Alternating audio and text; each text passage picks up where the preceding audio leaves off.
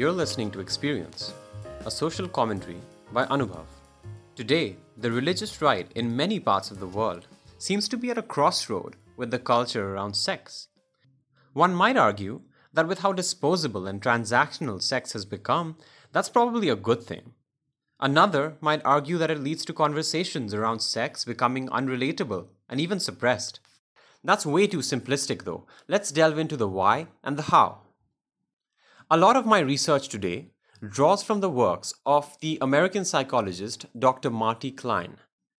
In his book, America's War on Sex, he talks about how the religious right seeks to retain its position as the ultimate moral authority and how it continues to grapple with the conception of morality that prevailed earlier versus its need to update itself with scientific advancement and technology. Most obviously, certain religions are more liberal than others in matters of sex. The nuance of that is a conversation for another day. The broader point that I wish to highlight is the disparity between sexual behavior today as opposed to sexual behavior that existed when religion was first conceptualized. This is not a discussion of atheism as being better than religion, but a dissection of whether religion should update itself as society unravels new idea of what's considered normal. It has long been observed that organized religion has enjoyed a seat at the public policy table. There's nothing inherently wrong with that. In fact, law as a concept today would not have existed if there was no concept of right or wrong, which originates largely in religion. However, in recent times, what science says and what religion says is often found to be divergent. Using its seat at the public policy table, the religious right often puts science on the back seat. You'll often hear premarital sex is wrong, with no reason as to why. If you ask, you're just another sheep who's ignorant about the holy texts. If you're lucky enough to even get an answer, you might be told that sex education and condom distribution in schools make children more promiscuous, which leads to more sex. It is also argued that in turn, facilitates crime. Science, however, suggests that children think about sex even without any encouragement from society, although that encouragement might be fueling that curiosity. Dr. Klein cites the famous example of Arizona State's criminalization of strip clubs and swing clubs without any public hearings or discourse, declaring it to be a public health emergency. They did this in fear of crime rates, conveniently ignoring that football games have more comparative crime. Surely, if a state decided on a threshold, anything above that threshold should also be criminalized. It can be inferred that this apprehension has caused the defunding of research in the realm of sex. By definition, sex is the most individualistic thing one can engage in. So it becomes clear why an authoritarian state, or a state leaning towards authoritarianism, wouldn't want discovery in that direction. Over time, the discussion around porn went from calling it immoral to calling it a threat to social safety. This view seems to be contrary to most of the research on this matter. Sex-related crimes, divorce rates, and teenage pregnancies were already on a decreasing curve before the advent of porn. And it appears that the advent of porn never really caused any effect on any of these things. Sure, using this research, we cannot say that porn caused a decrease in crime. But we can surely say that it didn't cause an increase in crime.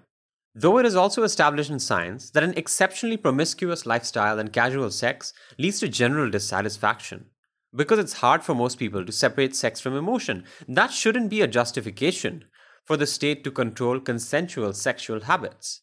This is being done from overstating sexual violence and surfacing the belief that porn and sex education will pollute minds and cause more crime. A view that we could attempt to entertain if there was any basis for it. By pushing the narrative that sex is a taboo as a whole, the conversations revolving around how sex can be more comfortable, enjoyable, understandable, palatable, and even accessible are suppressed. This isn't to suggest that one ought to hop into bed with every partner they can find, but the individual should be free to grapple with their level of sexual exploration, exposure, and autonomy. Again, this isn't a criticism of religion. When religion was first postulated, the age of someone's first marriage and the onset of puberty were a couple of weeks apart. The total time to engage in premarital sex would have been weeks, or months. As the average age of marriage increased, the time frame for premarital sex also did, causing an increase in premarital sex. Increasingly, people who swore absolute abstinence from sex before marriage were found to be lying, causing the concept of abstinence to simmer altogether, and marking a clear divide between religion and society.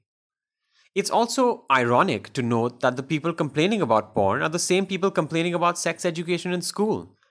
If the panic about porn leading to violence, etc., was genuine, then what stopped them from giving kids so called proper education about sex? It's also worth noting that the discovery of affordable contraception and abortion has also greatly skewed the cost benefit analysis of sex, especially for women. For greater stability in society and within religion, it appears that nuance in terms of technological and scientific advancement could help. But we would have to draw a line on that too. A lot of evolutionary science underlines how humans are inherently capable of violence, that it isn't a result of social conditioning. This was partly established from a study on chimpanzees, where chimpanzees were left to grow up alone until they reached a certain age, and then they were infused back into a society of chimpanzees. The chimpanzees were found to be committing violence and acts that were far beyond the contemplation of the scientists that were involved in this experiment. On that same note, it can be argued that just because some things are biologically natural does not mean they should be socially acceptable. That's perhaps where utilitarianism enters the realm of public policy. It is utilitarianism that asks, what do we get by restricting porn? Less crime? Prove it. Until there's proof that something is harmful to society, it shouldn't be curtailed. That's what the libertarians believe, at least. What do you believe? Did I miss something? Does the porn ban infuriate you? Has porn contributed to who you are today? Do leave your views in the comments on my YouTube and my Instagram. That always makes for great discourse. Thank you.